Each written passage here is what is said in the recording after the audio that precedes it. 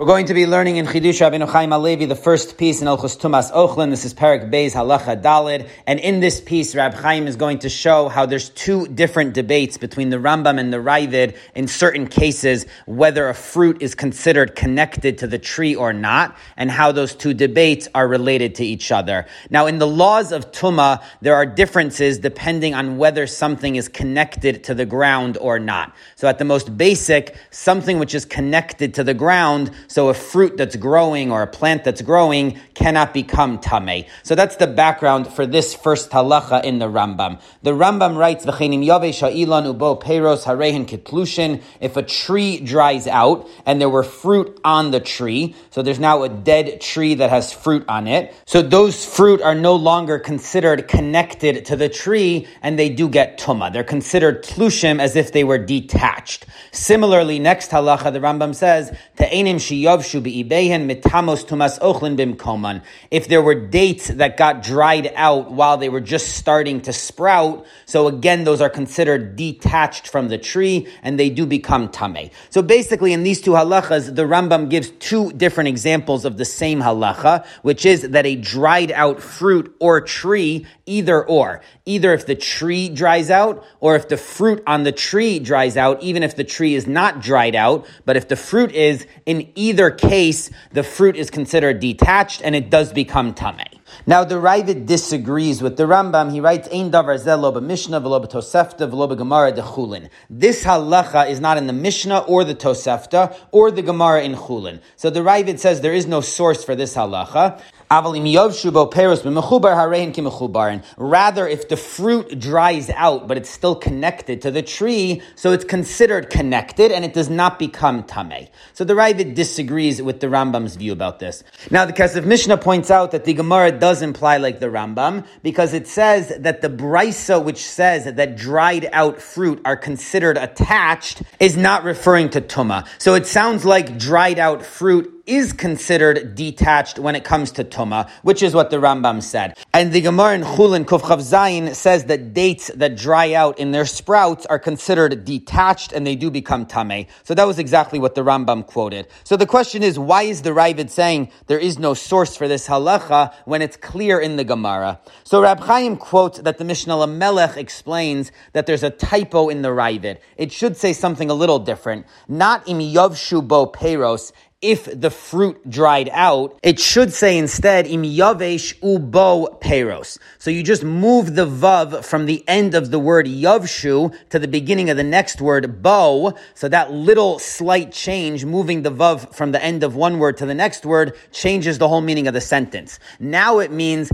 if it dried out and on it are fruit. So it's talking about the tree drying out, not the fruit drying out. So that's the meaning of the Ravid's question. He's saying, where did the Rambam find any source for the case where the tree itself dried out? The Gemara only discusses the case where the fruit dried out, but the tree is fine. So why is the Rambam extending this halacha also to another case where the tree dried out, but the fruit did not? So the Ravid's view is that even though the Gemara says that if the fruit itself dried out, it's considered detached and it becomes tamei. So in that case, he agrees with the Rambam. But in the case where the tree dried out and not the fruit, there the Ravid differentiates that it's still considered attached and it does not become tamei. So whereas the Rambam holds whether the fruit or the tree, either or, became dried out, it's considered detached and the fruit becomes tamei. According to the Ravid, only when the fruit itself dried out is it considered detached.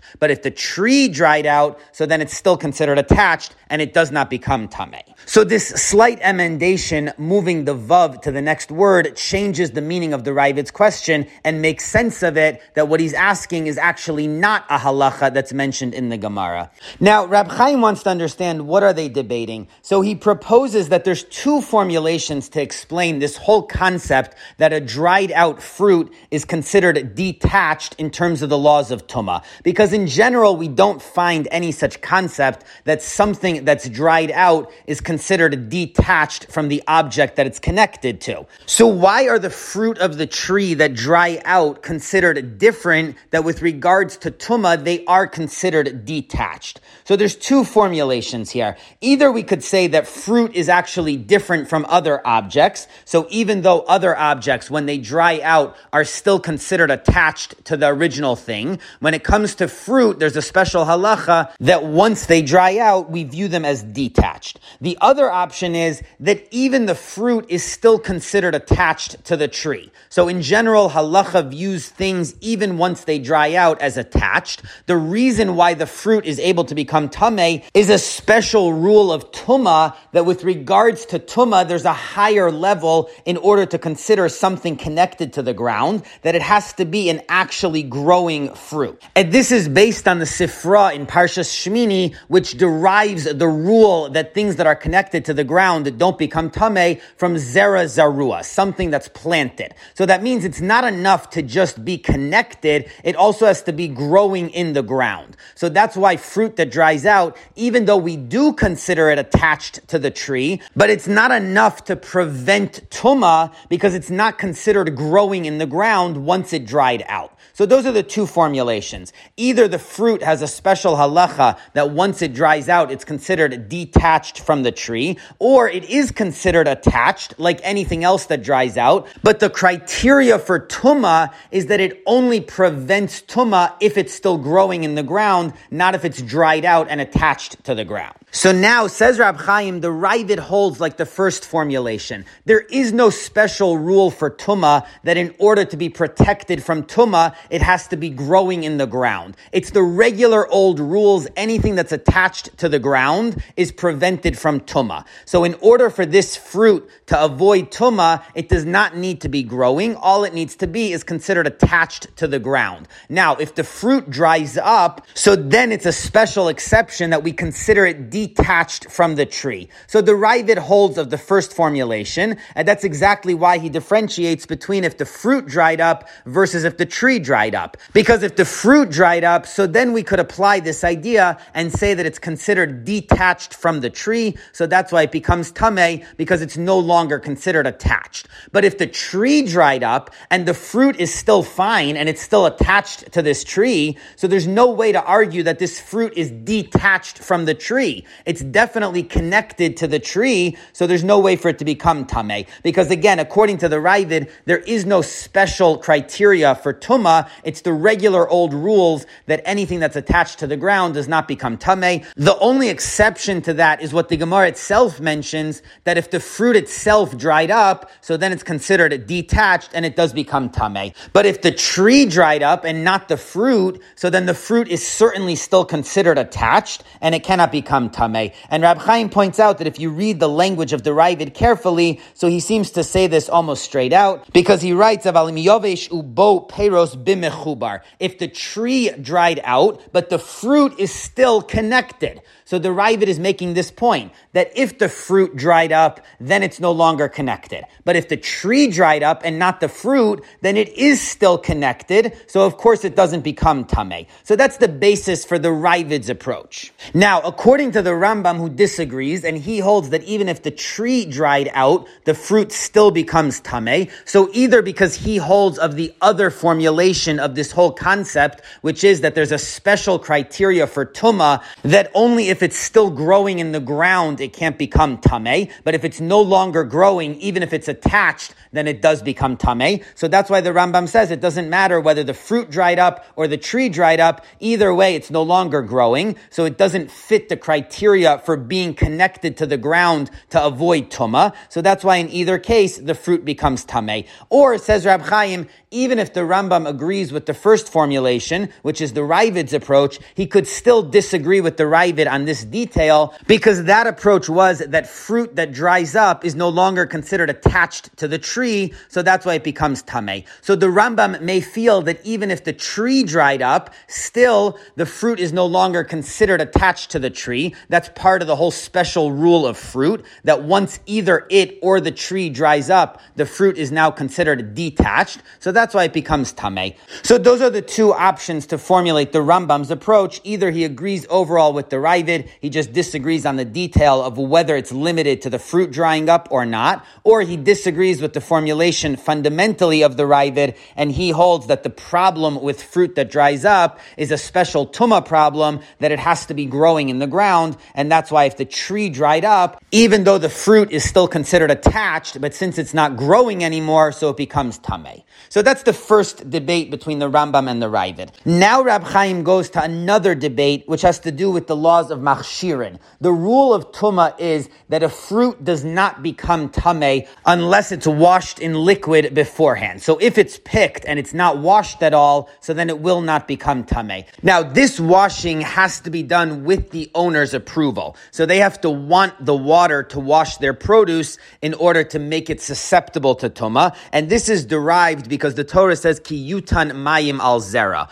if water is placed on the produce. But this is actually a kri and a ksiv, meaning it's written a little differently than it's pronounced. It's written ki yitain, which means if he places the water on the produce, and it's read ki yutan, which seems to imply even if someone else did it. So we learn from both of these words together that someone else can do it, but it must be with the owner's consent. So now this is the context for the Mishnah in the first chapter of Machshirin, Kol mashke shetchilaso l'ratzon afal pi shein sofo l'ratzon, if the beginning was with the owner's consent, even if the end was not. Or the other way, Sofa l'ratzon, afal pi shein tchilaso l'ratzon, hareze b'chiyutan. If the end was with the owner's consent, even if the beginning was not, it's still considered kiyutan. It fulfills the Torah's criteria of consent. So in this case, the produce could become tameh. Now, what does it mean beginning and end? So this is a debate between the Rambam and the Ravid. The Rambam in these halachas, Tumas Ochlin, chapter 12, writes, Kol mashke shenafal al ha'ochel b'tchila b'ratzon balim, any liquid which falls on food with the initial consent of the owners, afal pi shein sofo b'ratzon, even though at the end, so while it was dripping afterwards, the owner regretted he did not have consent, or the other way, oshaya sofo b'ratzon ve'in tchilaso b'ratzon, or if the end of the pouring was with the owner's consent, even though originally when he started pouring it was not with the owner's consent, either way that counts and hichshir. So now the produce can become tameh. Nafal shlo b'ritzono eino machshir. But if the owner had no consent, not at the beginning or the end of the pouring, so then it's not with his consent, and the produce does not become tameh. So the Rambam understands beginning and end refers to the process of pouring. The beginning means when he started pouring, and the end means at the end of the pouring. And if the owner consents to either of those times, so that's enough to make the produce tameh. Now the Ravid disagrees with this, and he writes, Lo tema shenafal al ha'ochel b'tchila b'ratzon, don't say that the beginning here refers to the beginning of the pouring, elashim ratza b'tchila l'shum davar talush. It refers to when he initially drew the water. So then, afal pi shenafal al ha'ochel shlo l'ratzon, even though the pouring was done entirely without consent, ve'ein bo ratzon lo b'tchila v'lo b'sof, not at the beginning nor at the end of the pouring, so the entire pouring was without the owner's consent, harehu machshir, it's still machshir, the produce still becomes tameh, because when the water was initially gathered, it was with the owner's consent. So according to the Ravid, the beginning and the end of this Mishnah refers to the process of gathering the water, that's the beginning, and the end is pouring the water. And if the owner consents to either or of those times, that's enough to make the produce tameh. So that's the debate between the Rambam and the Ravid, how to understand beginning and end in this Mishnah. So Rab Chaim explains the reason for their debate is that the Rambam holds on a practical level that the owner's consent is required both at the moment of gathering the water as well as at the moment of pouring. It's not enough to have his consent for either or of those times. He needs consent at both of those times for the produce to become tameh, although within the pouring, he doesn't need to consent the entire time, only at the either beginning or at the end. The Ravid, though, disagrees and holds that the owner's consent is enough, either when the water is initially gathered or when it's poured on the produce. Now, the explanation for the Rambam's view that the owner's consent is required at both times is because there are two different sources in the Torah which teach us both of these halachas. So the first halacha, that the owner has to consent to the gathering of the water, is based on a sifra in Shmini. The Torah says, "V'chol mashke asher yishta b'chol kli," any liquid which is drunk in a vessel. So the Medrash derives from there that the person has to detach the water from the ground, meaning when they draw the water, they detach it from the ground. So that has to be done with the intention to pour this water over detached produce. So that's the first stage of this, that the owner has to consent to the detaching, meaning the drawing of the water.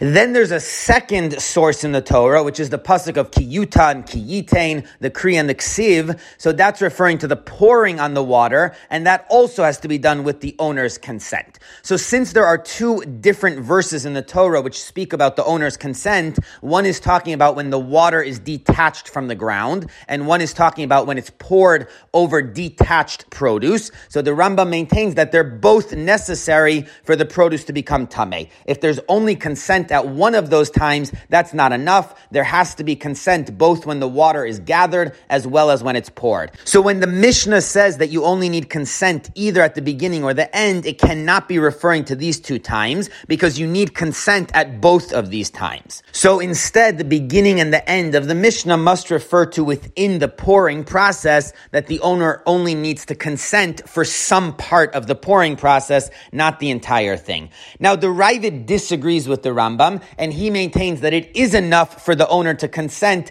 either when the water is gathered or when it's poured. But he doesn't need to consent at both of those times. Now, even though, as Rab Chaim just said, there are two different sources in the Torah that speak about his consent, so how does the Ravid get around that requirement that the owner consent both to the gathering of the water and the pouring? So Rab Chaim explains that the Ravid understands when the Torah says kiyitain, that the owner has to consent to the pouring of the water. So the Ravid understands that both the gathering of the water, meaning when it's detached from the ground, as well as when it's poured over the produce, those are just reverse mirror images of each other. They're both an act of detaching the water. So even though the Torah refers to it in two different places, but either one of them alone is sufficient, because the basic rule is when the water is detached from the ground, or when it's detached again by being poured, it has to be done with the owner's consent. But if the owner consents to either of those times,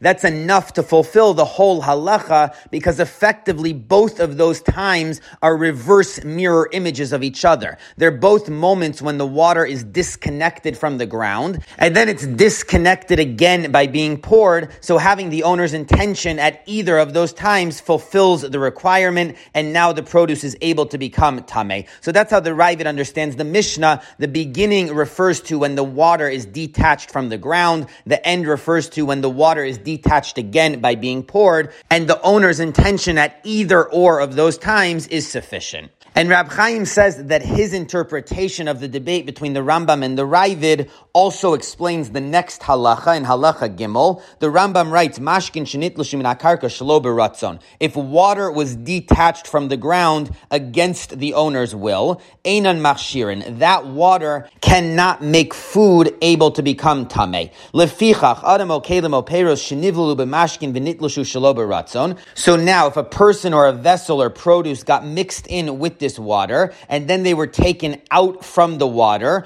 all without the owner's consent. So now there's a dripping person or vessel or produce that has water that got on there without the owner's consent. So afal pi shenagu ochlin ba'osan mashkin beratzon, now even though food came in contact with that liquid with the owner's consent, so the water transferred from the dripping person to food, and that was done with the owner's consent, consent, still lo huchsharu. That food cannot become tamei. Sharei osan amayim shelo l'ratzon nitlashu, because that water initially was detached without the owner's consent. Uki'ilu hein adayin bekarka she'enan machshirin. So it's as if the water is still in the ground and it cannot make the food susceptible to tuma. So the Rambam explains, even though the liquid touched the food with the owner's consent, it still does not make it susceptible to tuma because it left the ground initially without the owner's consent. Now the Ravid disagrees. He says, V'ilu hayu bakarka v'nitlishu misham l'ratzon v'nitzu al ha'ochlin halohen muchsharin. Obviously the Rambam would agree that if the liquid was gathered from the ground with the owner's consent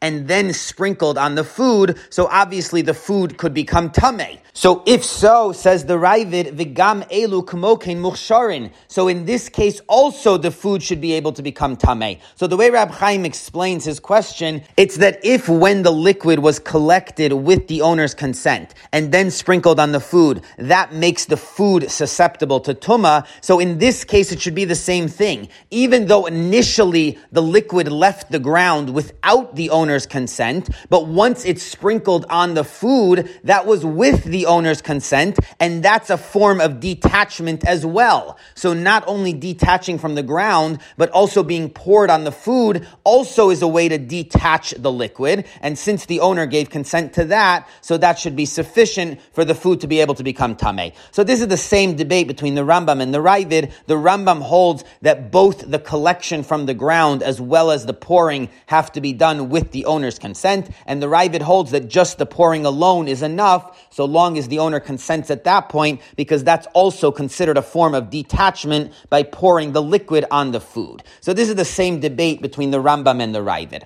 Now Rab Chaim explains the Rambam's view that having the owner's consent when the liquid is poured on the food is not sufficient, because he says that there are times when it's going to be the case that that pouring is not considered a detachment, so the owner's consent is not sufficient. So one example is, let's say the liquid came into contact with the food when the food was still connected to the ground, and at that point there was the owner's consent, but then the food was cut from the ground and it still had liquid dripping from it, but at that point it didn't have the owner's consent, so he did not want liquid on it at that point. So now that's an example where the liquid was put on the food with the owner's consent, so that fulfills the second requirement that when the liquid is poured on the food, it be with the owner's consent. But it's missing the first requirement that when the liquid is detached, it be with the owner's consent, because this liquid was initially poured on attached produce. So at that moment, there was no consent from the owner for this first aspect, that the liquid needs to be detached from the ground with the owner's consent. And then when they cut the produce, so even though the liquid is now on the food, but it's missing that aspect of having been detached with the owner's consent. And furthermore, when he initially gave consent for the liquid to be poured on the produce, that did not include detaching the liquid, because then it was going to be poured on attached produce. So this is one example where the water is poured on the produce with the owner's consent. So in terms of the second aspect, that the food needs to come in contact with the liquid with the owner's consent, that's fulfilled. But it's missing the first aspect, that the owner never consented to the detachment of the liquid. So this is one way to answer the Ravid's question. He assumes any time the liquid is poured on the food, it includes the owner's consent for the detachment of the liquid, but this is one example where that would not be true. Says Rab Chaim, there's another example as well. Let's say the owner consented at the end of the pouring, but not at the beginning when he first started pouring. So that's another example where the food comes into contact with the liquid with the owner's consent. So the second requirement is fulfilled, but there's no detachment of the liquid with the owner's consent, because when he initially started pouring, he did not have the owner's consent. The third example Rab Chaim says is, let's say the food was dipped into the liquid with which was attached to the ground. So at that moment, the liquid was not detached.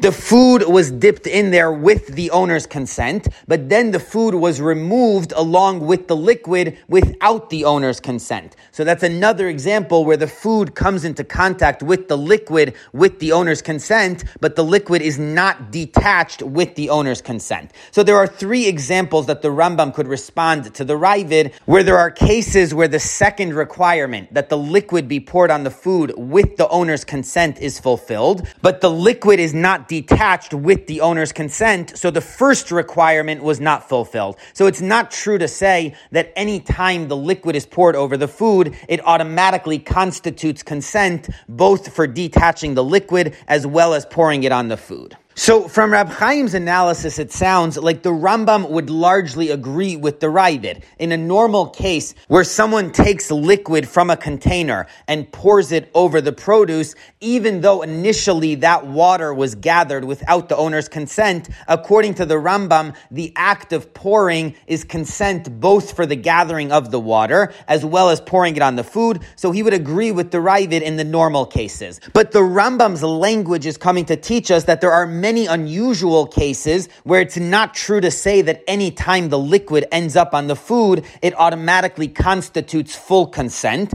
because there are these examples Rab Chaim came up with, these three cases where the water is on the food, but it's still not considered consent for the detachment of the liquid. So that's what the Rambam is trying to emphasize, that there is a requirement that the liquid also be detached from the ground with the owner's consent. There is a pasuk in the Torah which refers to that requirement as well. Not only the requirement from ki yitain that when the liquid touched the food, it be with the owner's consent. The Ravid, on the other hand, disagrees with the Rambam, and he holds that any time the liquid comes in contact with the food, with the owner's consent, that constitutes a full consent, including the fact that the liquid was detached with the owner's consent. So there is no such thing as splitting between these two cases when the liquid was gathered versus when it was poured, that there could be consent for one moment and not the other. As soon as there's consent at the moment of pouring, that automatically includes the detaching of the water. So now, based on this, Rab Chaim adds that we need to go even a step further in the Ravid and basically collapse this whole distinction.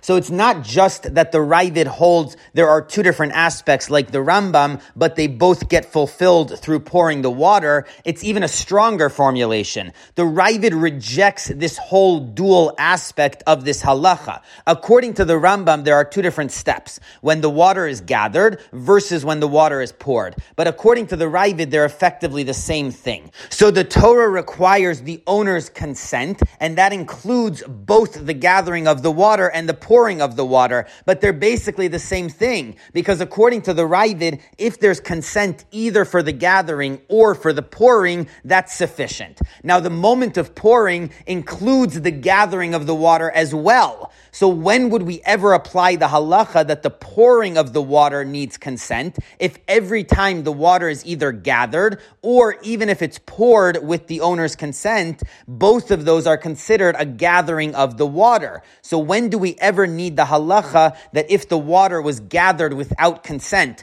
but poured with consent, that's sufficient? So it must be that the Ravid really doesn't see any distinction, because if we're going to distinguish between these two different times, there's no application for that halacha that if the gathering was without consent but the pouring was with consent, that's still enough. So it must be, according to the Ravid, this whole case is just one halacha. There needs to be consent that could either be done at the gathering or the pouring, but those distinctions are basically irrelevant. The Torah's requirement is that the owner has to consent to the water coming onto the food. Once that happens, so then the food can become tameh, but there is no real distinction between gathering and pouring. So at the end of this analysis, Rab Chaim has a major difference between the Rambam and the Ravid in this regard. According to the Rambam, the owner's consent is required both at the gathering of the water and the pouring, and that's based on two different psukim, the chol mashke versus ki yitain. As opposed to the Ravid, who initially Rab Chaim thought that he disagrees and holds that both of those requirements can be fulfilled at the time of pouring, but in the end Rab Chaim shows that his formulation calculation has to be stronger, that there is no distinction between these two. The basic rule is that the owner has to consent, and that can be done at either time, but it's the same consent whether at the gathering or at the pouring. So now in the final paragraph, Rab Chaim ties together these two debates and shows how the Ravid and the Rambam are following the same approach in both of them. When it comes to the halacha of machshirin, so Rab Chaim just showed that according to the Ravid, the pasuk of ki yitain, which says that we need the owner's consent, includes two different aspects of the case. One is when the liquid is detached from the ground, and the second is when it's poured over the produce. Now the produce that it's poured over must also be detached from the ground. If the liquid is poured on attached produce, so that doesn't count, and that produce does not become susceptible to tumah even after it's detached. The liquid must be poured on the produce after it's already detached from the ground, and that the Torah's Kohanim in Parshas Shmini learns from this pasuk of ki yitain. So included in this pasuk are two different aspects of the halacha. One is that the liquid being detached from the ground has to be with consent of the owners, and the second is that it has to be poured over produce which is also detached from the ground. Now, putting all this together, so what the Torah is teaching in this pasuk is that the person has to detach the liquid from the ground with the intention of pouring it over produce which is detached. So there's two elements of detachment going on here. One is that the liquid must be detached, and at that moment the intention has to be to pour it over detached produce. So now it's going to follow from this that the criteria for detachment in these two cases are the same thing, because the water becomes detached when it's intended to be used for a detached produce. So that means the meaning of detached produce has to parallel the meaning of detached water. Now, when it comes to the water, so the Mishnah says clearly that if the water was collected with the intention of washing the wall, so that's not considered detached, because since the wall is connected to the ground, so the water intended to be poured on it is not considered detached. If it's collected to wash a vessel, so that is considered detached because it's going to be used for a vessel which is detached from the ground. So now applying that criteria to the produce, it means that what's defined as detached produce is the same definition of detachment throughout the whole halacha. So whatever is considered detached normally in halacha is considered detached in the produce. But there's no special criteria for what's considered a detached fruit in the laws of Tumah. It's just the regular application of the definition of detached throughout the whole halacha, and we apply it as well in the case of Tumah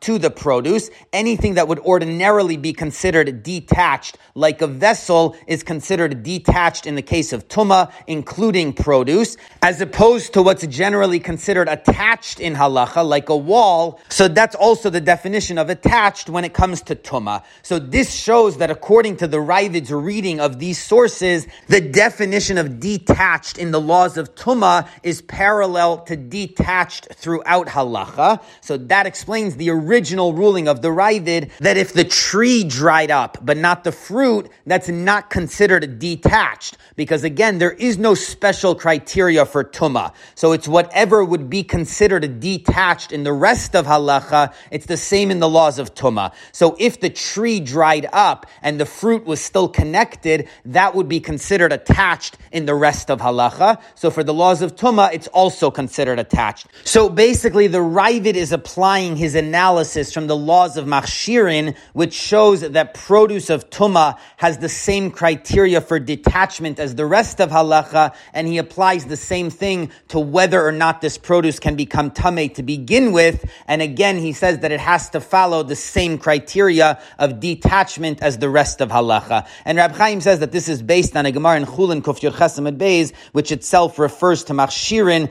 as the beginning of the process of Tumah. So we see this connection between machshirin and Tumah, and that explains also how these two views of the Ravid are interconnected. As opposed to the Rambam, who does not believe that the pasuk of Ki Yitain includes the gathering of the water as well as the detachment of the produce. According to the Rambam, that pasuk is only talking about pouring the water on the produce, but the gathering of the water is a totally different source. So there is no built-in connection between the criteria of gathering the water and the produce being detached. So we have no proof that detached produce for Tumah is the same as the rest of the Torah. So then we could say that in fact it's a different criteria. The criteria of attachment for produce of Tumah is a higher level based on the Medrash Rab Chaim quoted earlier, that it needs to be not only attached to the ground, but also growing in the ground. So that's why the Rambam holds whether the fruit dried up or whether the tree dried up, either way, since the produce is no longer growing, it's not considered attached regarding the criteria of Tumah,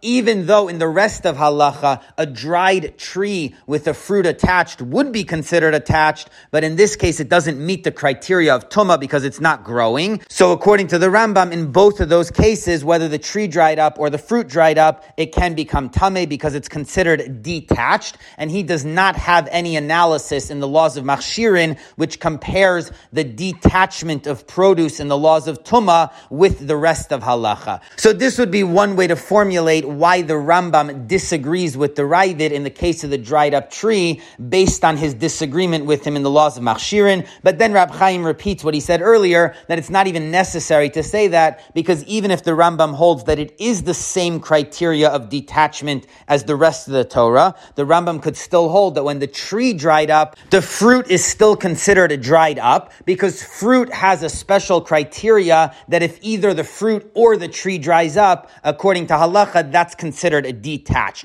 Not being a special halacha in the laws of Tumah, but being something unique to the laws of fruit. So this is Rab Chaim's piece to explain these halachas in the Rambam and the Ravid, and to show how possibly the two debates regarding which produce is considered attached in the laws of Tumah, as well as when the owner's consent is needed in the laws of Machshirin, how they may be interconnected. The key conceptual point that Rab Chaim develops is that according to the Rambam and the Ravid, there are two different perspectives on the owner's consent in the laws of Machshirin. According to the Rambam, there are two moments of consent, when the water is gathered as well as when the water is poured. And according to the Ravid, consent just means for the water to get onto the produce, and that can be done at either of those times.